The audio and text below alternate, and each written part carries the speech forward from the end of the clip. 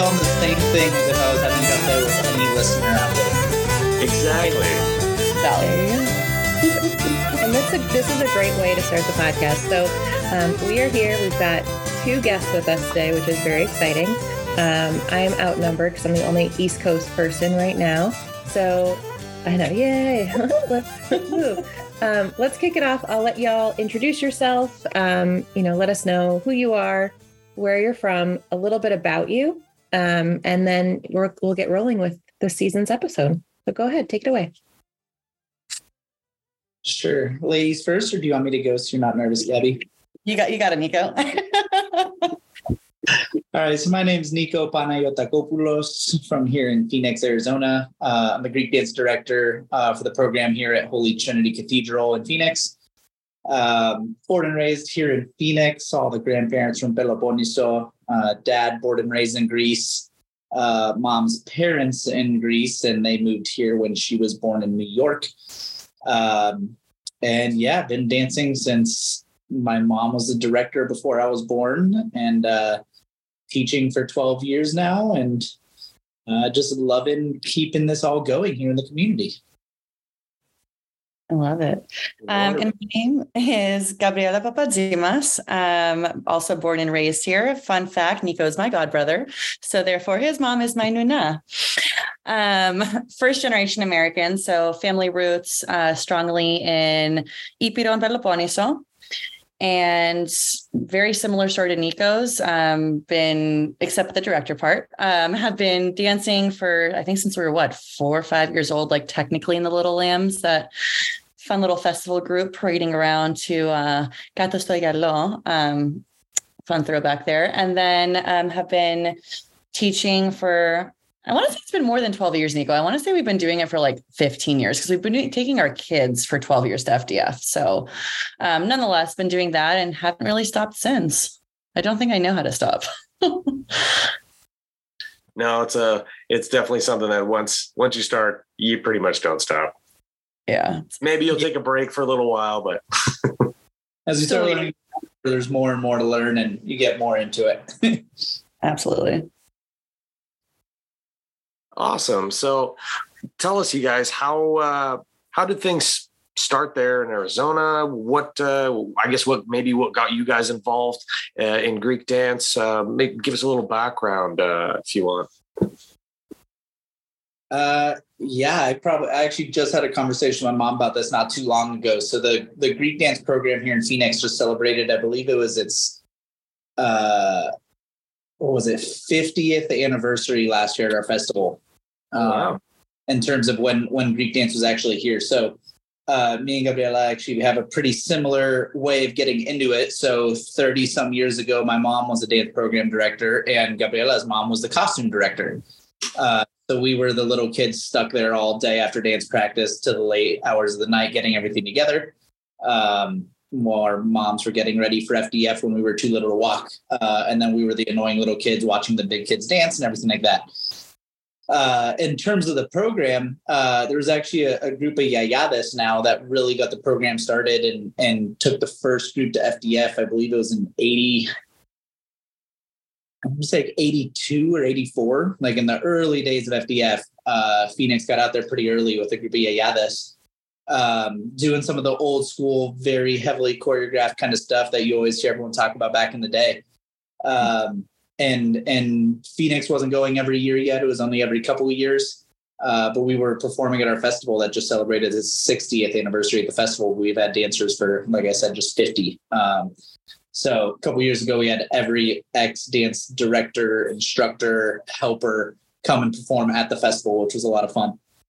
So that's kind of what got started. A group of yayades who taught my mom until my mom took over. My mom took over and taught all mine and Gabriela's teachers. Obviously, they took over and started directing us. Now we took over, we're directing all their kids.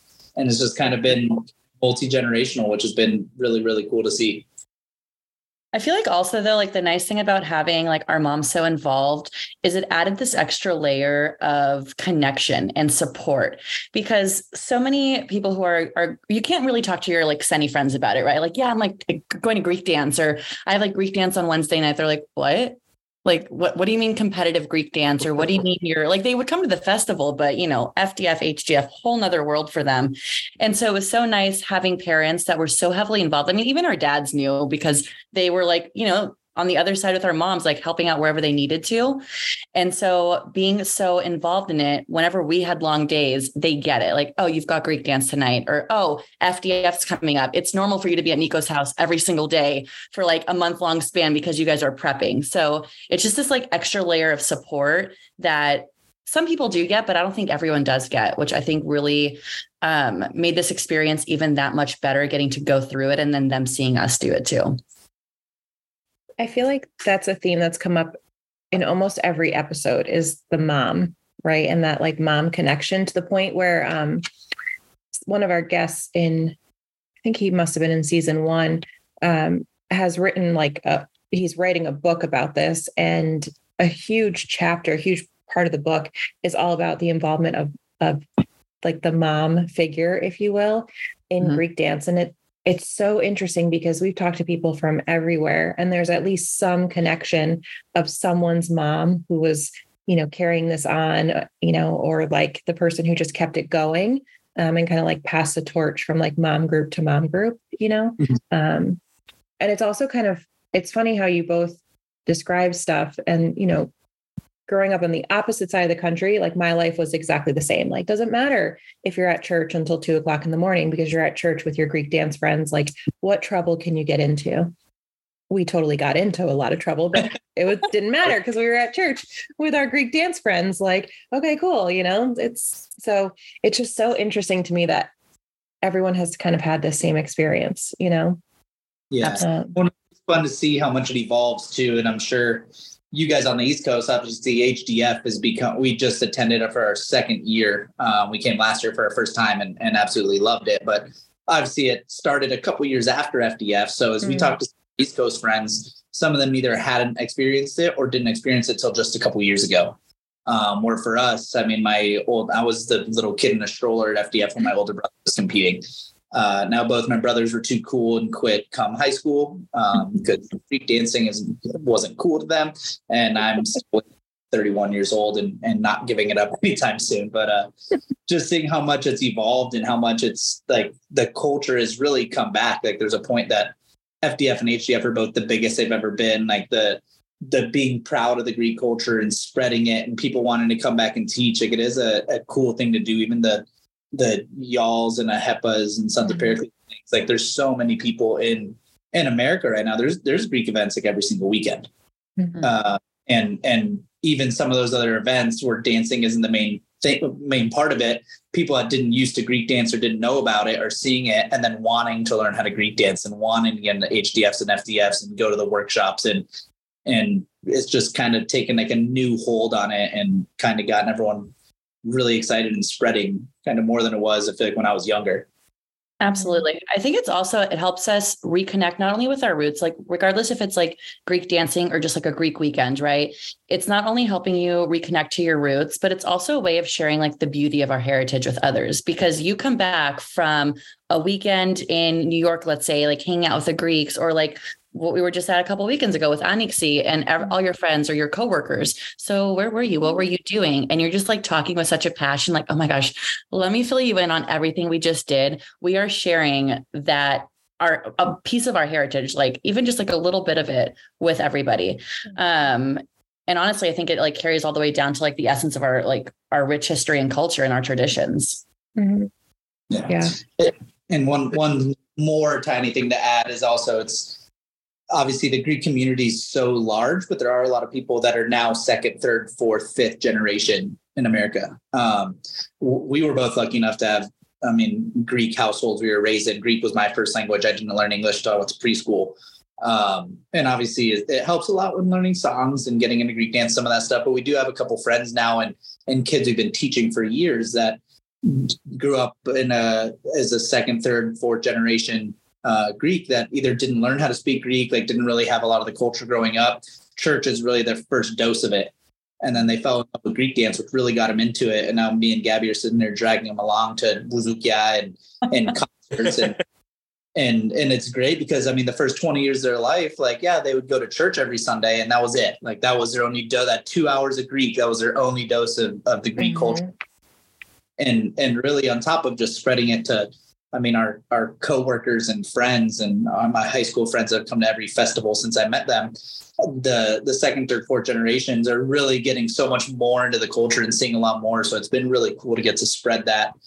I mean, we have some adults taking Greek school, like classes, trying to learn the language because they didn't get to when they were younger, and they're so into it now. Like it's kind of revitalizing it a little bit, which has been a lot of fun. I had a question for you guys. It's funny because Niko, you touched on it just a little bit, two-part, and it was about that, I would say, dip or lull. You know, as we're growing up, there's a lot of friends that were involved in Greek dance and then they stopped, and whether some of them picked it up again later or some of them went off. I was curious, was that anything that you guys experienced? And what was, I guess, your journey in that sense, or your experience in that sense? Gosh, I can say, and Niko, you might be on the same boat as me. My parents wouldn't threaten to take away game consoles or television like when I was growing up. Like the threat for me misbehaving is you're not going to go to Greek school or Greek dance. And that alone was like this testament to like this deep connection I felt to my heritage, and just like, oh my gosh, I'm not going to go to Greek dance. Or if you don't have good grades, FDF's out of the table. You're not going to FDF.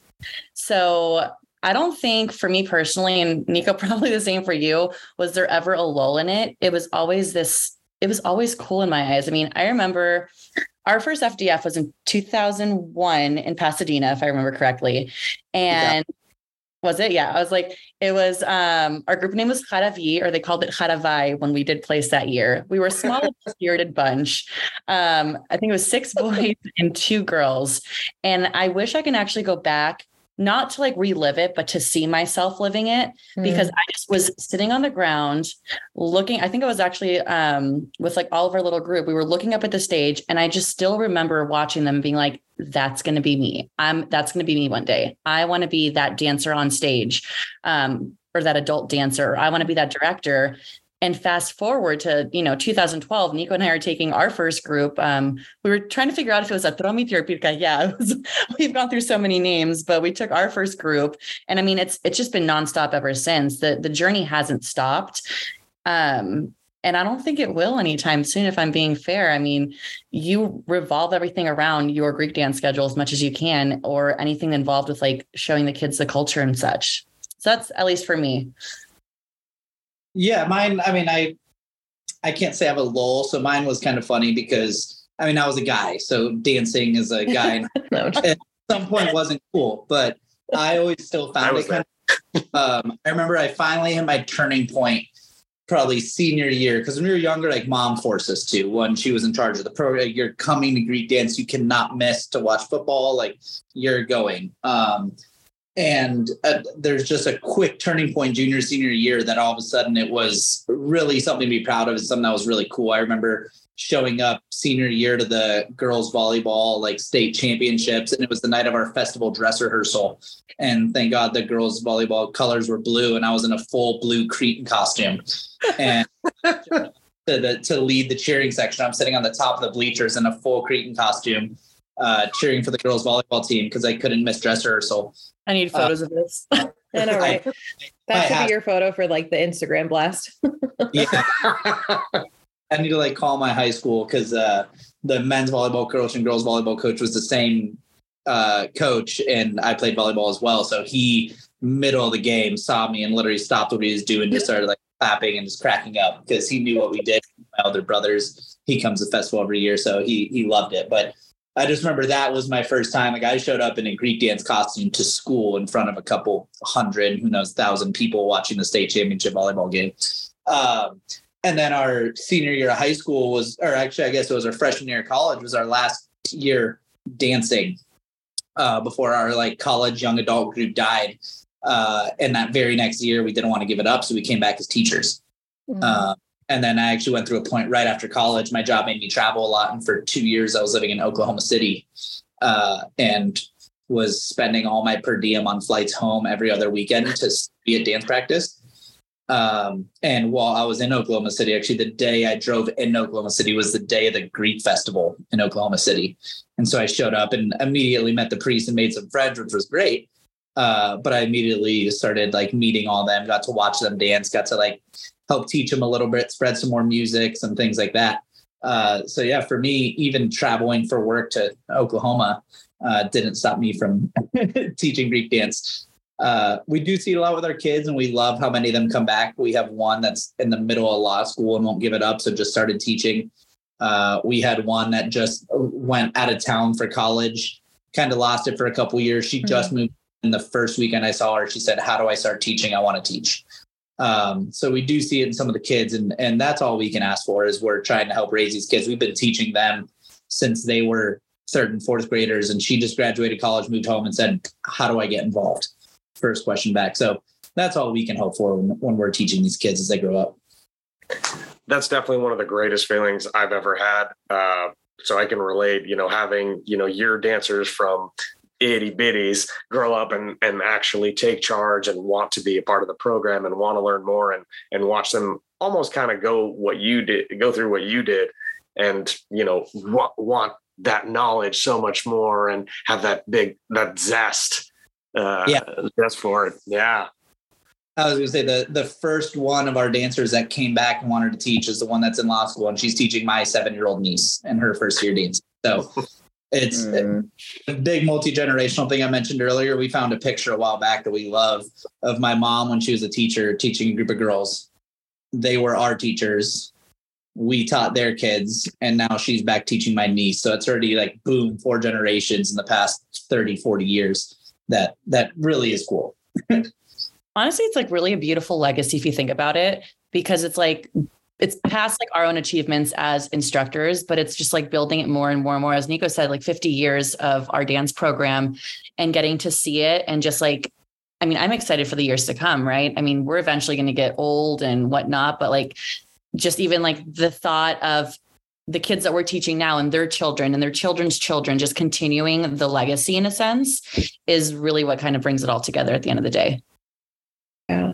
I think it's so good too, to like have a balance. Like you joke about, showing up to the girls volleyball championship, like in your costume, right? But we all have those experiences. And, sometimes growing up, you would hear about instructors who were like so cutthroat, or maybe nowadays you hear it with like high school sports, like you can't do anything else. Like this is it.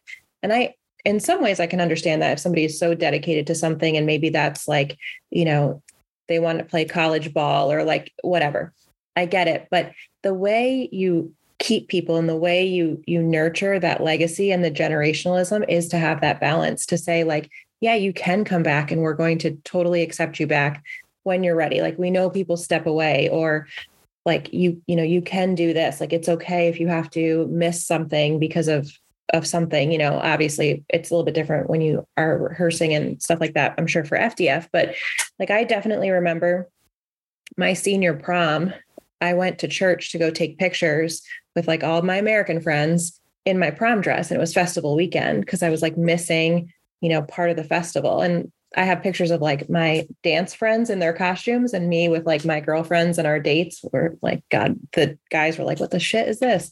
At the festival taking pictures, because it was like, that was the balance that you need. So it's so important, because if you don't have that, you just put up like this legacy, I don't think would continue. I think you see that in dance groups where you don't see a lot of the generationalism of the people taking over and stuff like that, where it's sort of like one person who's still doing it, for the past 50 years. It's because there's not that balance. It's like, oh, you take one season off and you can't come back. Like, no, that's not how the world works.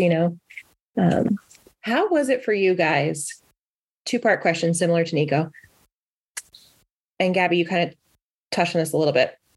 One, going to FDF at such a young age, I can't even imagine. Like I can't imagine that. But now also bringing your kids to FDF. Like, how is that? Because for me, I'd be like, you all need leashes. I'm going to lose one of you. Like, No, it's scary. One, the world sadly is just in a different place than it was 20 years ago. Sure. I mean, and it's still the case. I'd like to think it's still the case that, like, okay, you're in a hotel with mostly Greek people and Greek Orthodox people, you should be safe. Sadly, it's not always the case. Mistakes still happen. There's still a bad apple, but I don't know. It's definitely hard because we grew up. I mean, I was 8 years old and 8, 9, 10 running across this big street in Ontario to the hotel. And I was 10 and 12 years old. I was more interested in playing on the basketball court at the hotel than I was at watching Greek dance. But my mom was teaching groups, and I didn't have a cell phone yet when I was 12 years old. And so she was just like, hey, make sure you're here by 4:00 to watch your brother dance. Bye. And thank God it all turned out. I don't think I got into too much trouble at that age, but no, it's definitely nerve wracking now. I mean, we started teaching a group of, I believe it was 2nd and 3rd graders. And I know some parishes do it differently, and certain directors are, you teach this age group, you're the high school teacher, and whatever kids cycle through. We at Holy Trinity kind of assign a director to a group, and you kind of grow with them, which really, like, you get to know your kids, they get to know you get to know their parents, and really build some trust there. But the cool thing about that is we started with them as 2nd and 3rd graders, and we just lost them last year as they were all officially in college and split throughout the country. So the group kind of faded. But when they were 7 and 8 years old, and we're ushering them, holding hands from dance practice to the buffet, and then not leaving a kid until the last parent came to pick them up after lunch. And then, like, that was its own whole thing. And one kid goes to the bathroom, and you're waiting out the bathroom because you're just so worried. And then, like, when I was 9, I was going to the bathroom. Mm-hmm. But like, it's my responsibility. It's crazy. And then they turn 16, 17. Now you're worried about them, like, going off with friends or going off and drinking come 18, 19 years old. And I mean, we've been through the ringer and getting phone calls and trying to find a parent. Hey, their curfew is 12. We haven't seen our kid. Do you see him at the Glendy? And I mean, it's definitely hard, especially having been through it ourselves. Being the 8-year-old running across to play basketball by myself, and then being the 19, 20-year-old trying to make friends. And it's definitely nerve-wracking, and it's hard, but we went through it ourselves. So, I mean, we want the kids to have fun. We don't want to be sitting there looking over their shoulders, because, like, then their director or their older brother, right now my niece, like, I don't want her to think, oh, Theo Niko's watching me, I can't have fun with my friends. Mm-hmm. But her dance in the Glendy was amazing, and my brother was more comfortable knowing I was there in line with her. So it's got some ups and downs, because I mean, we experienced it and we had so much fun, but we obviously want everyone to be safe and be good. So I don't know, it's tough. It's a tough balance. I think as a kid, you don't realize the work that's put into it, and when you become an instructor, you do. And the reason I bring that up is this FDF, or maybe it was last FDF, our dancer that's in the law program, even like two of our dancers are instructors. They came up to, I think, both me and Niko, either together or at different points, just being like, we didn't realize how much work it is. Like, not in the sense of like complaining, but just like, thank you so much for all you guys did. Because, like, obviously as you're going through it, like, you don't really think to like thank your dance instructor, right? You don't think really to do any of that. You're like, oh, cool, thanks. Like, your mom said to say thanks, and you run off. And I mean, even as a little kid myself, I never really sat there and thanked my dance instructor, saying, thank you for teaching me. It's more than just like in those moments, right? Like, you're researching, you're doing all this extra work that nobody sees. It's all behind closed doors, like late nights. And then you present something to the kids. And so kind of growing through that. And then this year and last year, having some of our dancers who are now instructors saying, I did not realize how much work you guys put into this. Thank you so much. Mm-hmm. Like, that right there in itself was worth every minute. Yeah, absolutely. And just like, I mean, I'm an emotional person. You can ask Niko. The kids go on stage and the joke is like, make Gabby cry. And I do every single year. They make me so proud. Like, I'm sitting there, like, bawling my eyes out before I'm about to go perform. But this year specifically, and even last year, I would say, like, watching some of our dancers directing and seeing them crying, watching their kids, and just like the pride that they had, I got emotional seeing it, because they grew into, I mean, they were always like great kids, right? But they have grown into such like responsible young adults. And I'm like, I remember when you were like 7 years old running around, like just doing whatever. And now you're in charge of these children. And that gets me emotional thinking about too. Yeah. I feel like one thing I've seen at HDF is just what you described, like instructors or directors having so much pride in seeing their groups on the stage, and less of that, like, and I haven't seen every director, but you don't see like them like being like, oh, damn it, like, oh, missed that step or whatever. Like you can tell that they're watching because they really want them to just do the best job. But people are so joyful seeing their kids up there. And I'm like, well, dang, like that has to be a component of a great director, is that like intrinsic, that self feeling of just absolute joy, seeing, all the hard work that the kids have done, regardless of what the outcome is. You know what I mean? And obviously people want to win, like that. It's a competition, right? That's a draw. But it's just really beautiful seeing people backstage because that emotion just pours out of them. I think it's like a really intimate thing that you don't get to see. Like you don't see that at a festival necessarily. You know what I mean? It's very different. Yeah, there's something different about, sorry, go ahead, Niko. Oh, no, go for it. I was gonna say there's something different about being backstage, all holding hands in a circle with the priest and saying a prayer and just like having that moment of just silence, right? The weekend's crazy. It's going, you're running around, you're doing everything, and just having those 1 to 2 minutes of just quiet praying and just holding each other's hands. It's exactly what you described, Maria. Just that's it. It's right there for the moment. Mm-hmm. Yeah. Yeah, and all I was going to say is there's definitely another big balance there as well. And you kind of mentioned it earlier with balance in real life. I mean, we all have jobs, we're all in school, we're all doing whatever.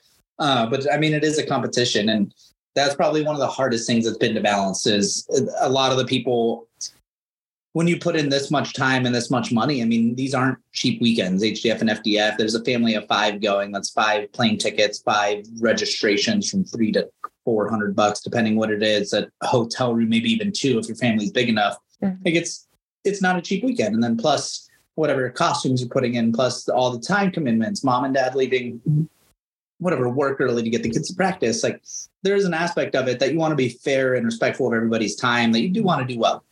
And everyone wants to succeed. And then there is that one kid that has a basketball game or basketball practice. And there's that kid that has a basketball practice. I mean, I was an athlete and had to miss dance every once in a while for us. So you want to be understanding of them as well. But then it's just a matter of being there. You see how excited the kids get when they win. You still get how disappointed they get when they lose. But then, like, we are all here. The church brought us together. We're all here spreading our culture. When our kids come off stage with smiles, that means so much more to us than when they get that medal. Mm-hmm. And then probably even to another level, when I see our kids now teaching their kids or in the Glendy by themselves, dancing the dances that we taught them, that made them confident enough and skilled enough to know even what song, what dance is on, be out there enjoying it with their friends, almost means so much more in the competition itself. Now, the competition is really what breeds our progress, I guess. We wouldn't go to as many workshops. We probably wouldn't spend as much. Probably wouldn't fundraise as much and spend money on new costumes and bring out musicians from Greece and bring out people to teach us things. The amount of judges and stuff we brought out. If it wasn't a competition, you might not do that. So we might not have advanced as much. So it's really cool that it's a competition. But like you said, it is a really big balance there. And I mean, for me, I have more fun sitting on the sidelines and watching my kids dance than almost being up there and dancing myself. So there's such a big balance there that is a fun line to cross, I guess. And we always talk with our kids, like the most important thing is just to go up there, be so proud of what you put on stage. There's been times we haven't won, but we had people coming up to us afterwards saying, your suite was one of the more memorable ones we saw all day. And like, to me, that's cooler than the medal itself. Yeah, absolutely. Definitely going to have the pros and cons to, and we've talked about this before, and it's been on some of the other podcasts too, that you're going to have the good and the bad with whatever it is, but you really just have to focus on the good. And realistically, if the pros didn't outweigh these cons, it wouldn't be progressing. It wouldn't be moving on, so obviously we're doing something right. Yeah, absolutely. We've never asked this question before, but I'm feeling like, I don't know, it just popped into my head. You guys are like our little guinea pigs. No, I'm just kidding. What's your least favorite part of FDF, HDF, or that experience? Not necessarily the event, but the experience. That's a really hard question. I know, it just popped into my brain. I'm on like 2 hours of sleep, so this is how these things come up. I think everyone probably kind of agrees on some of it. And I think there is a little sense of, I don't know what the right word is, elitism and politics to it. There's a point that to me, I want to go and have fun. I want to go and meet new people. I want to go and enjoy the music. Like there's nothing more than, some people make fun of me, but like right when that live music turns on, boom, they click that guy that like, I just kind of get the chills and I just get so excited. And like dancing at the Glendy is like, I know some people are too cool and go and sit at the bar all day and they aren't in the Glendy dancing. To me, it's just a waste. Like I've got bars at home. But I can only dance this live music like a couple of times a year. But there's just that level of people taking it not too seriously, because like we said, it's a big time and money commitment, but like, don't forget why we're here. Like we are here for the kids. We are here to spread the culture. We are here because the church brought us together, like, and live in the moment, enjoy the weekend. Like, don't worry too much about, man, I got second, not first. Darn, now I'm going to let it ruin my night. To me, kind of that attitude is probably the worst thing. It's such a good weekend. And some of those people that are competitive are some of the ones that bring us all the research and push us to be better. So I don't want to complain about them too much, but when it ruins the Glendy because people don't want to go down, or ruins the Glendy because people are sitting at the bar because they're just too proud or too upset, like just remember why we're here. I would actually have to like definitely like +1 to that one. I mean, you can give the cliche answer of, oh, it ended and that's the worst part. I mean, it's sometimes nice to just get a little bit of a break. I give Niko usually like a 1 to 2 week break and I'm like, all right, are we meeting up to start talking about next year? He's like, Gabby, give me a little bit. But I would have to agree with that. Sometimes it's heartbreaking to see, like, you know, like we have in place every year. Right. And I think as I've gotten older, like considering that I'm still even competing, like competing at HDF, I'll just say, I'm like, you know, we had a good time. I had so much fun going on stage. We had in place. Cool. Great. Like, let's go to the Glendy. I don't let it affect me, but I'm also a little bit less on the competitive side as an adult now when it comes to like me personally. Kids, different story, but I'm never going to let that affect my mood with it. So like, I want to go and dance with everybody. So that when you see, as Niko said, like less people dancing or like a little bit of like the attitude of it, it's just, it is a little bit heartbreaking. It's like, let's not forget why we came here. Like that high that we had on Friday night's Glendy and Saturday night's Glendy, right before like Sunday's award ceremony. Like, let's keep that going. We get this once a year, give or take twice, obviously, if you're going to both HDF and FDF. Like there's no reason to let it affect our moods. And if you want it to, cool. I understand like everybody has their own sense of competitiveness, I guess you could say. Once you leave, like let the weekend end, finish it great, and then complain about it, be upset about it, you know, start rewatching your performances, like with a fine tooth comb, trying to figure out what was done wrong, what was done right, et cetera. But like, don't let it affect the rest of the weekend. Because the weekend doesn't end until you're on that plane or in that car driving home. Yeah. And I have to agree with what Niko said before about, because I've been through that many times, you know, okay, so you didn't get first or second, but that what means so much more. And as a director, to have your kids do well and they feel that they did well and you be so proud of them, you know, it really makes all that other stuff just fade away. It's just like, you know what? It doesn't matter, because a year from now, realistically, even 5 years from now, nobody's going to remember that part, but you will remember how you performed and that bond you had all together.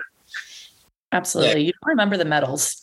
I mean, you have the medals, don't get me wrong. They're hanging right here on my door. But you don't remember, oh, in 2004, I placed this. And in 2007, I'm more so remembering, oh, our second year directing, we had a kid that was so young at 2 a.m. dancing next to us and having those memories. Or after getting off stage, we're all running to our rooms all together. We would like cram. I don't even know how many of us. It was a tradition. It still is a tradition. One of our dance dads would record on his video camera. He would plug it in, you know, even during the Vimeo days, right? But he would still plug it in, and we're all compiled, either half in our costumes, half not, or we just quickly changed, haven't even showered yet, watching the performance and like getting excited about it.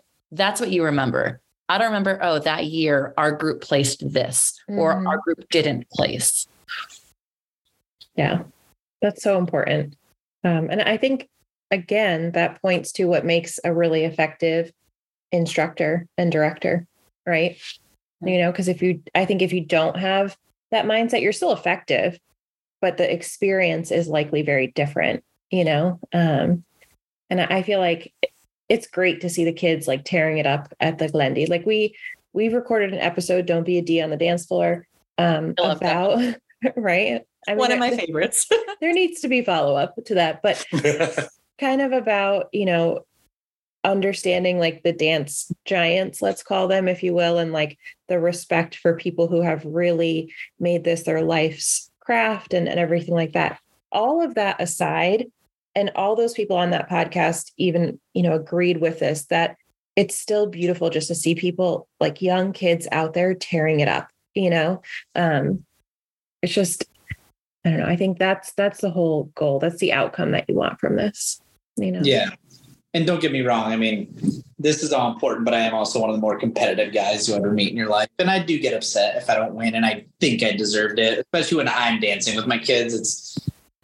It's a little different. You want to be sympathetic, but I mean, there's also that fine line too of you can go and just completely have fun and not care. But like, we also work really hard, and I'll go throw on a costume myself and go dance somewhere as a fundraiser so we can buy those new costumes so we can afford it. We just saw each other at Onyxy 2 weeks ago. Like, we went there to better our community and to learn more dances for the spreading of the culture as well. Like, I don't know anything about Island. Going there and learning some of those Island dance from Marisula, like, was awesome. Like, that's one we grew up doing a lot of Thracian. I personally love like Bodiaca, and went to a workshop with Niko's Runatsidis. And that's what really got me into, oh my gosh, now I need to get into village research, and like meeting some of these guys got me so into it.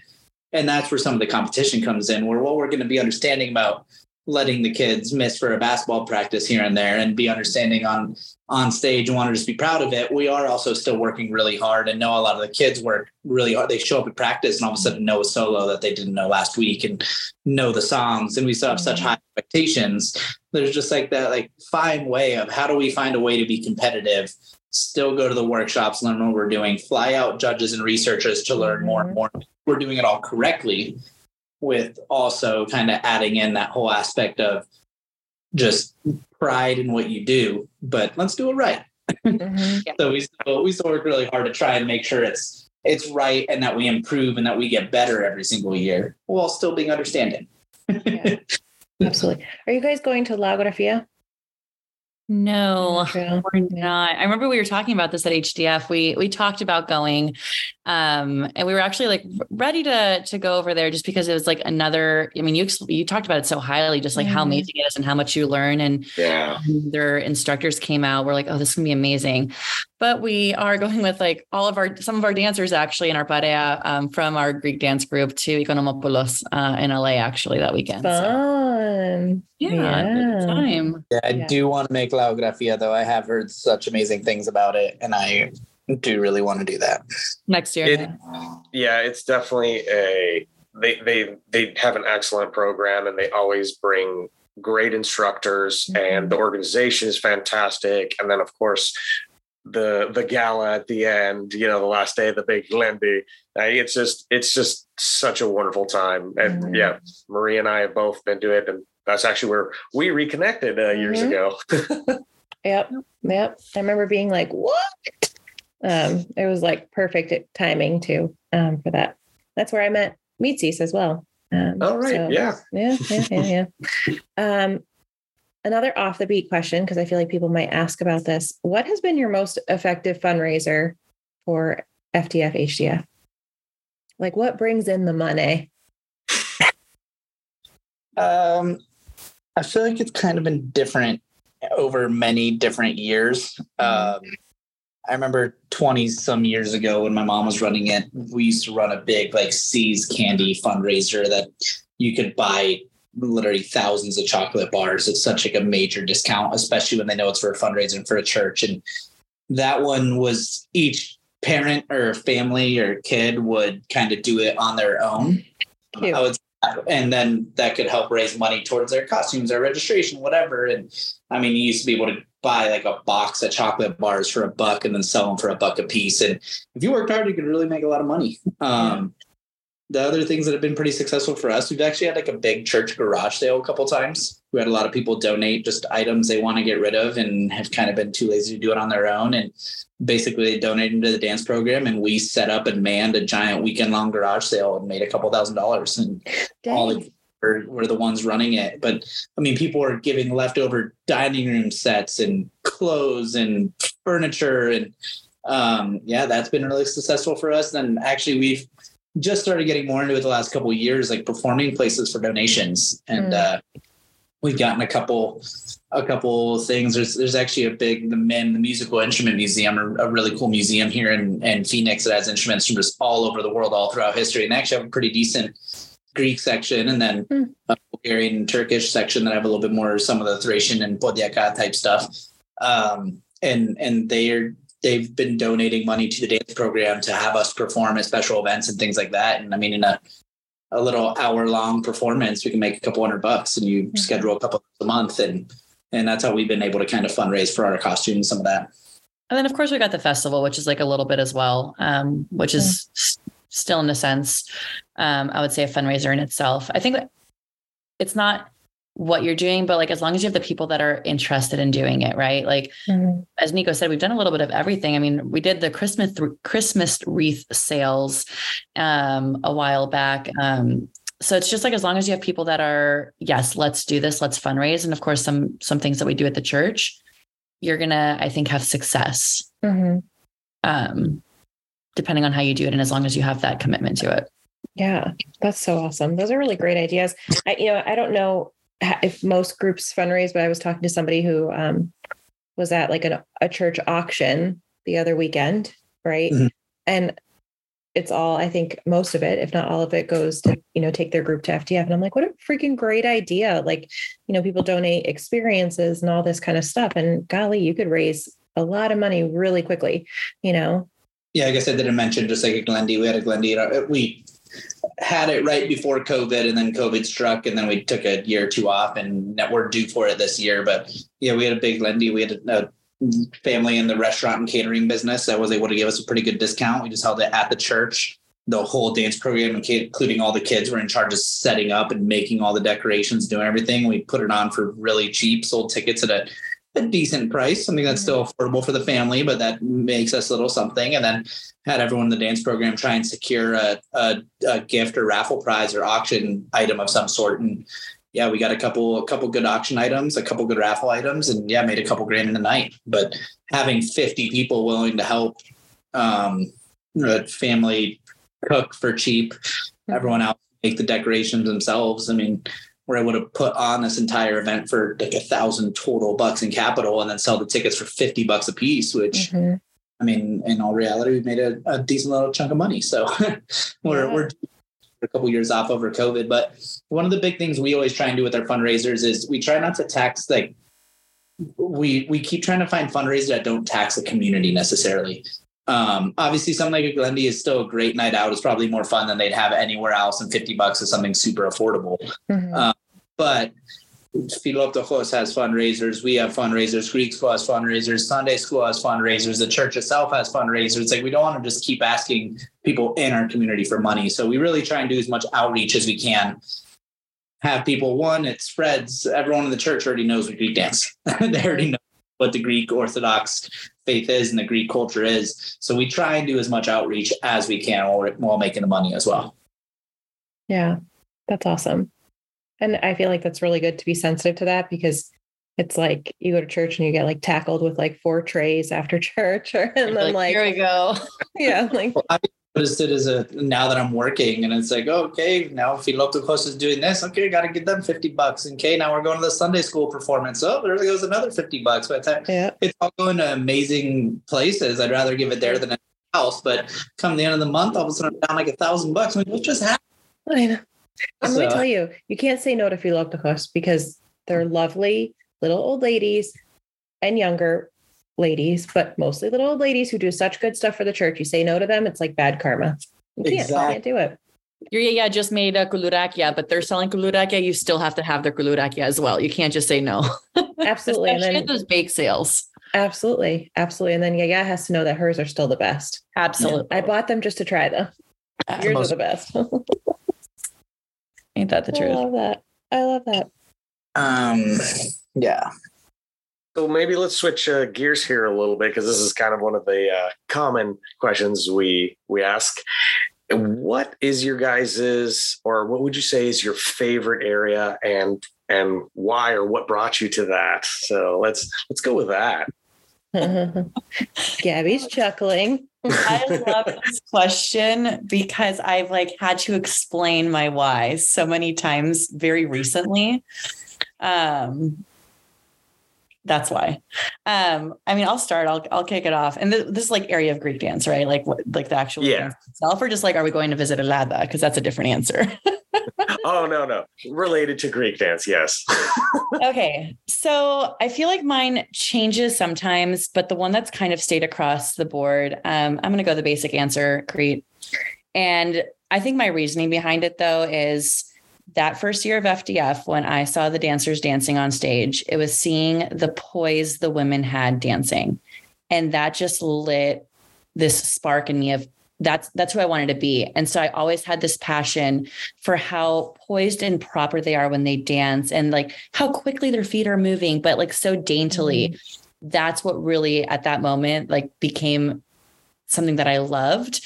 And I got very lucky because we never did Cretan with our kids that Niko and I instructed. But then I had to go help one of our other instructors, and they were doing Cretan. I was like, yes, finally, it's my chance to do it with kids at FGF. I got so excited about it.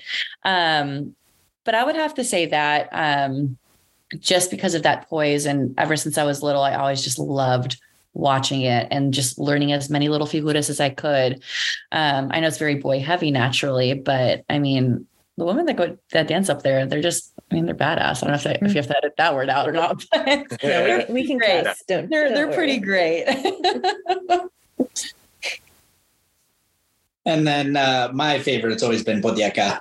I know Gabby's nodding her head. She knew I was going to say it. So it's funny, actually, our very first year ever going to FDF when we were 8, we did Podiaka. And growing up, my mom always described me as a very robotic dancer. She could zoom in on and hear me counting 1, 2, 3, 4. I was on beat, but I was so in my own head. I hadn't realized how to let the music flow through me yet.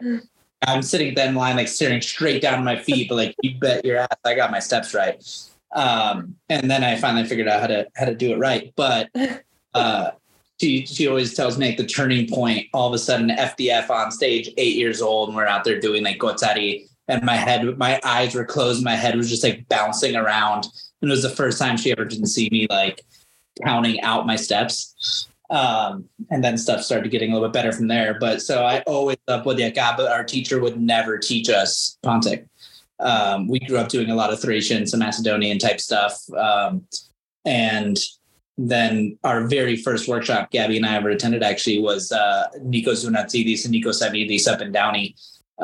Came out to do a Pontic workshop, and it was my first time. I think that our first year directing, Gabby, or right before our first year? That was our first year taking our kids to FDF, because we were directing before that, but that was our first FDF year. Yeah. So our first year going, we taught our kids what we knew, which was Thracian, because that's what our teacher taught us for 10 straight years. We were comfortable enough with it. We had a lot of good material. And when it came to Pontic, I only knew the 5 dances. I didn't even know about the different villages, didn't know much about anything. And I went to an amazing workshop, and all of a sudden was okay, now I'm going to get down to the nitty gritty, start doing my own research, find all these. We flew out a judge. I was emailing and Facebook messaging and vibering with Niko Zratsidis in Greece. That one got me really into directing, learning how deep you can get, and on this village versus that village, they do this differently. And I bought his $100 collection of DVDs and have watched a second of every single one of those. And once I did that, then we started teaching our kids for 5 straight years, Podiaka at FDF. And I just know it so well now because of that. That's probably the hardest research I ever did right when I got started. And then just have always enjoyed dancing at those late night Glendies 2 a.m. and that really starts bumping and that lead is going through you. It doesn't get much more fun than that. Niko forgot to add, though, that on our drive home from that workshop, when we bought that DVD set, I had my laptop and he's driving. I put in the little DVD in my laptop, and hopefully no cops are listening to this. Like we were like literally watching the videos and listening to it, taking notes as he's driving, you know, our 6-hour drive back home. We're like, oh, I like this one. Okay. Like mark this one down. Oh, I like this one. Okay. Mark this one down, as we were trying to see like, which of these dances do we really like to then like really get to, because we were just so into it. Those are some fun times. Yeah. Trying to leave the illegal stuff out of it. Thanks, Gabby. Yeah. I feel like that's like a rite of passage though, because, oh my gosh, I'm totally blanking. Who was it at La Grafia who played with Mitzi's? The guys, the brothers. Oh, are you talking about Filipides? Thank you. Woo, that went out. We bought his like 6 CD set, you know, and I remember crossing the border because the time I was living about 3 hours south of Montreal. So we drove. And we have that stuff blaring at the border crossing. And I'm like, these border guys are going to be like, you're not coming back. Like, I'm sorry.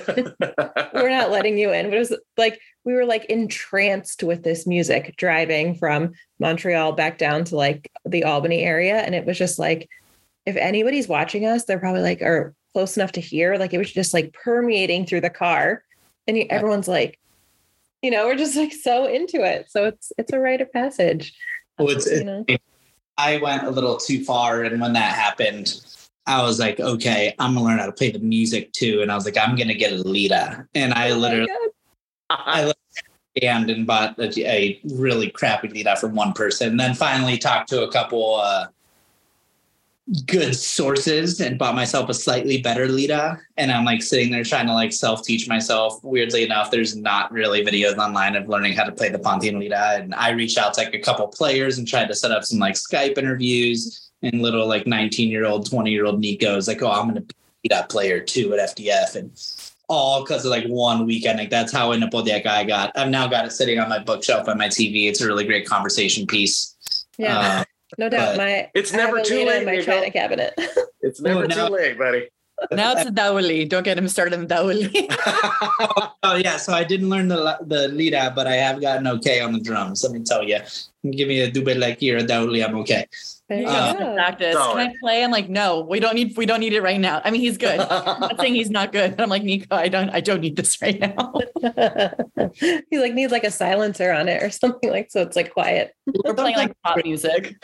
Sometimes we can't recording, or the recording we have is like way too slow, or we don't have a recording that is a transition from slow to fast or something like that.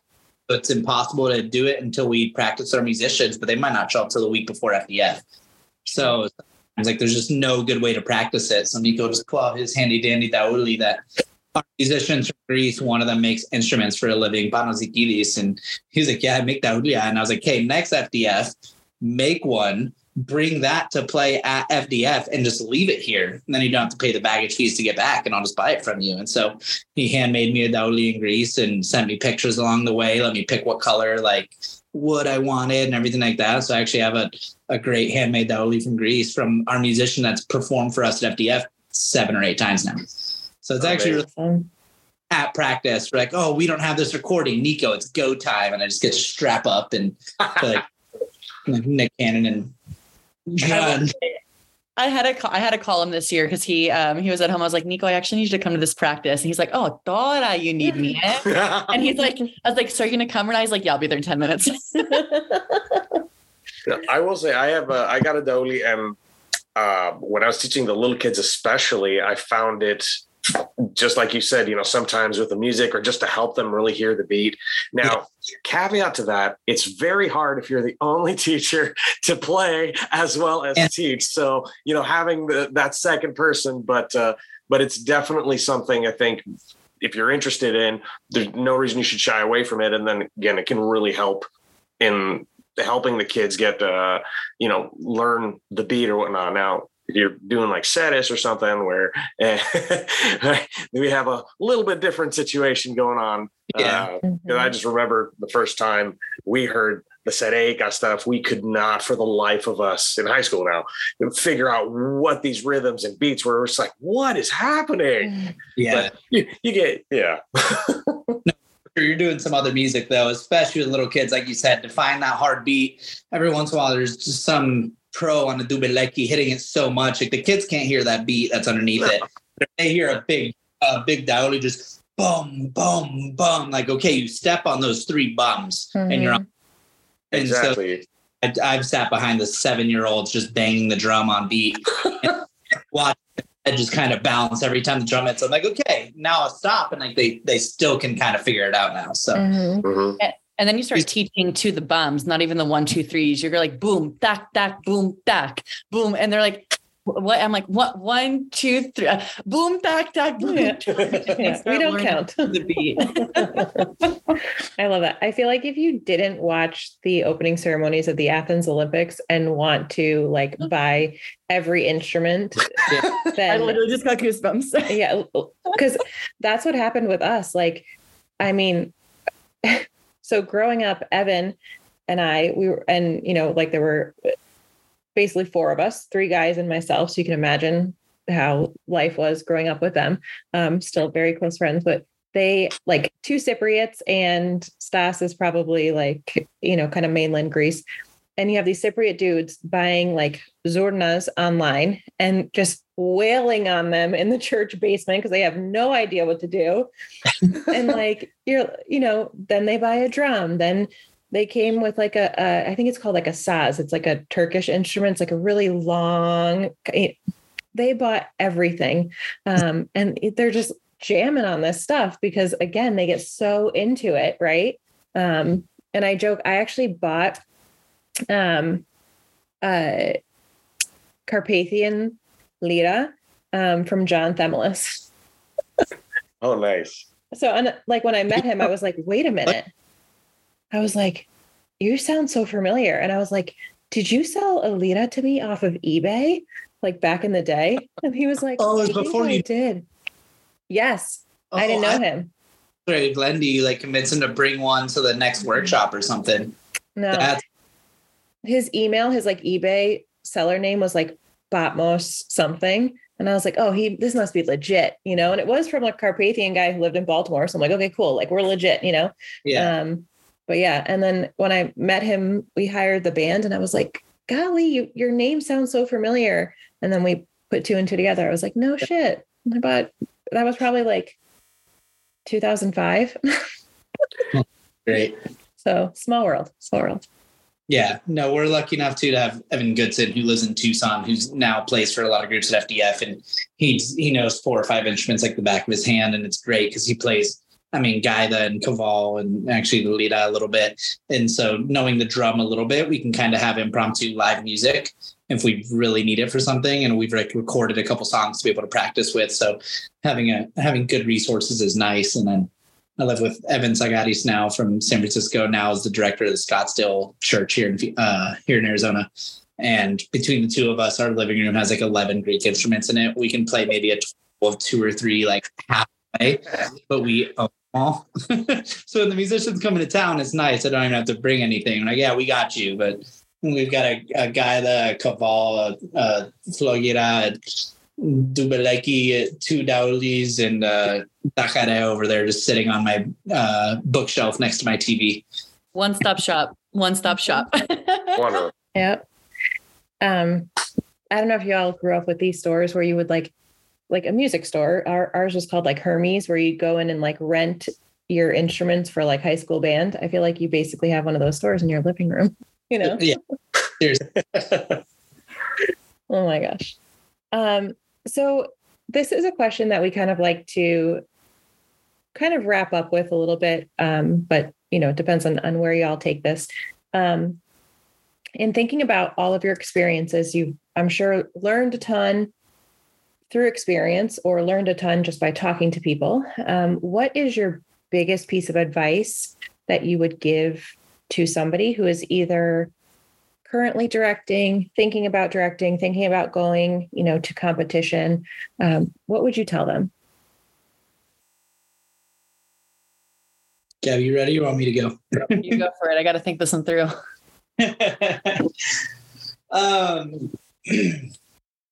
It's going to sound generic, but really it's just going to be commit. Really, and I guess be decisive, like really know what you want to do and what your goal was. If you want to be that hardcore teacher, I mean, back it up and do all the research and be so overly prepared and really go for it. But really, no matter what, just know what you're going for. For me, I mean, it's for the enjoyment of the kids. It's for really trying to enrich them, give them something similar to how I grew up. Being lucky enough to grow up like in that Greek household. I mean, Greek dancing when we were younger, like at home that a lot of people didn't get to do. But you're doing it for the kids. Make sure you're ready. Make sure you're prepared. There's so many people out there that are so helpful. All the judges, a lot of the musicians, a lot of the really seasoned dance directors out there are all willing to talk, but you have to reach out. You have to try. You have to put in a little bit of that extra time to do it. But the resources are there. Don't be scared to reach out. Everyone's so friendly, and really just commit to doing it. Don't half-ass it. Get your research. If you can't find research, ask someone. Be organized, get the music, come in, be ready, really give these kids what they deserve. If these parents are going to be leaving work early to get their kids to dance practice, make sure you're ready for them. Really give them something worth doing it. Make it fun. Make it something they don't dread coming to. And then it's going to make them want to come back. It's going to make them want to try. It's going to make them want to dance harder. And then in all reality, it's going to make them want to come back and teach the next group of kids when they turn 20, 21 years old. So like really, really just, if you're going to do it, give them something that like makes them want to come back is probably my thoughts on it. Yeah, I'd have to actually piggyback on that. I feel like staying connected is such a big one. Like you as the instructor need to be attending workshops, conferences, festivals, like everything you can.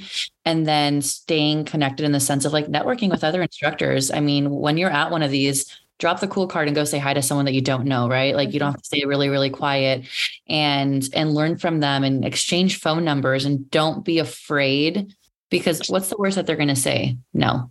Mm-hmm. Okay, cool. Now there's another door to go knock on.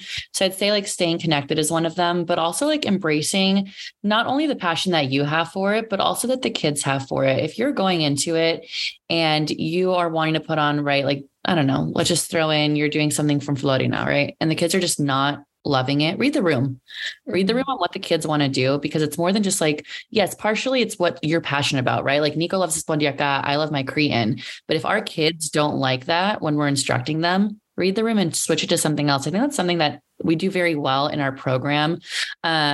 Is we'll play a couple different areas that we think the kids would do good at and ask them like, what do you like? I mean, one year, I don't know, Niko, was it like 3 or 4 years ago? We were like mid teaching them one round. And then I think a month in, like you could just tell they weren't really in it, even though they originally liked it. And we're like, do you guys want to try something else? And we showed them some more videos and we ended up changing our round. And you could just see it and how the kids were dancing it, whether that be performing it at FDF, HDF at a competition, or performing it at a festival. It's more than just that. Like the kids need to be involved in it. It's like, it's a passion, right? Like you said, like you're committing so many hours to this art form, and you got to make sure that they're enjoying it as well. And not just like dragging a Greek dance, being like, great, I got to do another I got to do another susta. Like, I don't like this stuff. Now for granted, I mean, the kids are going to like a plethora of different things. So you got to like find like a happy medium over something you also know, but maybe if you don't know it enough, that's where you're going to use that connection we talked about and find someone who does. I mean, Niko, Facebook messaging, Vibering, WhatsApping, like all those, there's so many things now. It's so much easier nowadays to get that information than it was back in the day. So utilize it. Yeah. And then just like you do it for the kids. End of the day, if you're an instructor, it's past like your own thing. It's all for the kids. Like get up with right? They're the ones that are going to continue it. They're the ones that are going to get excited about it. And that's what really builds what you have. I don't think we would be doing what we're doing if our focus wasn't for the kids. Mm-hmm. And just to piggyback one quick thing that Gabby said, what's the worst they're going to say is no. I've been the one vibrating and calling the random Greek people on the other side of the world. And I don't think I've ever really heard anyone say no before.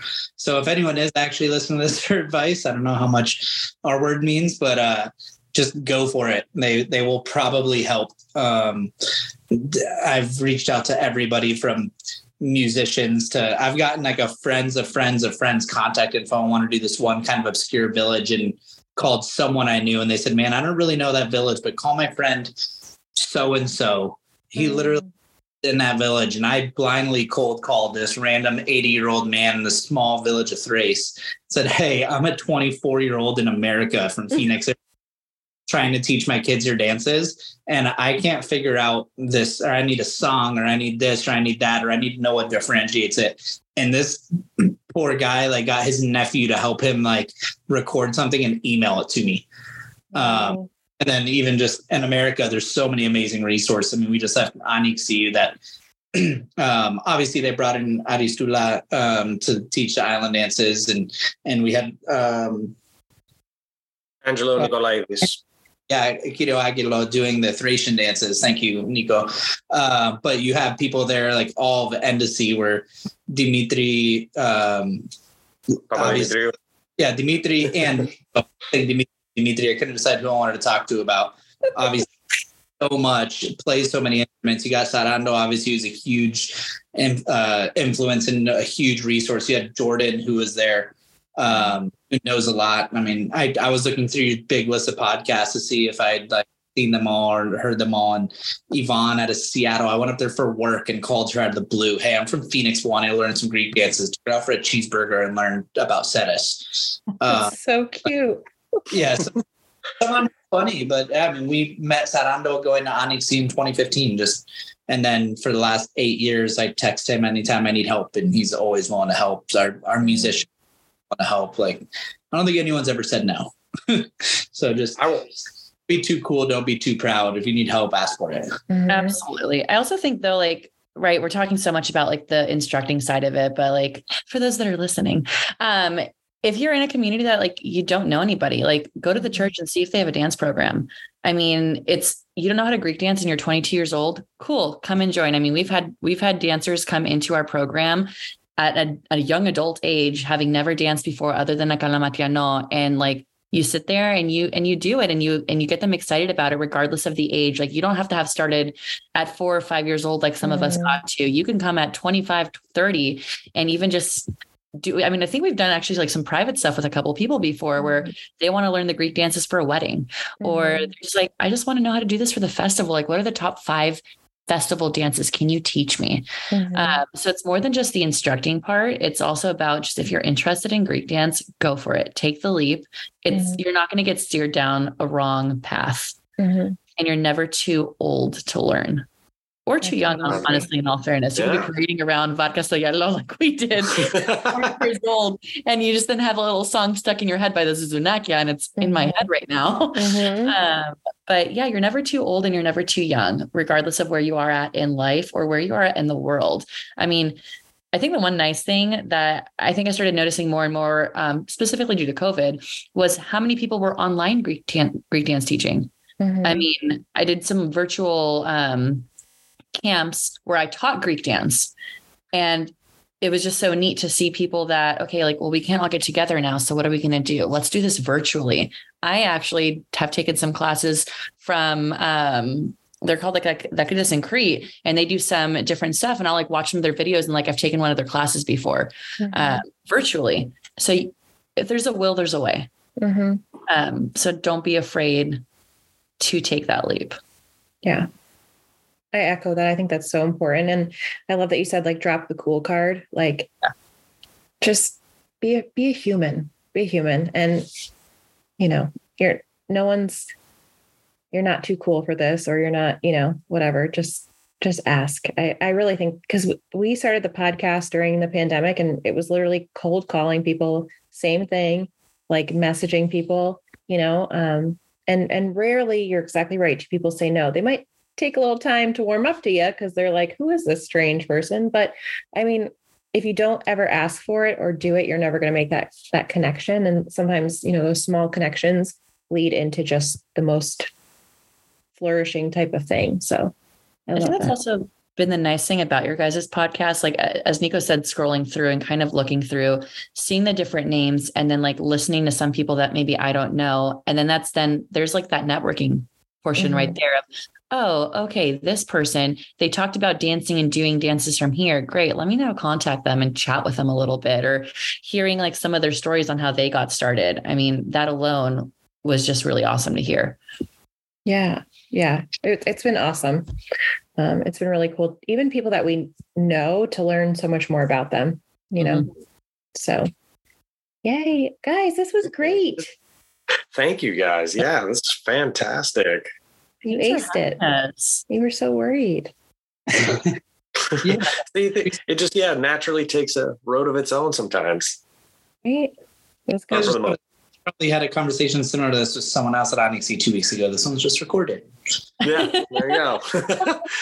You guys got the rehearsal out the way. Yeah. So what time are we going? What time are we going to the Glendy? Is it 8 p.m., 9 p.m.? When are we doing this? When's the next meetup? Right. Needs to be more of them, that's for sure.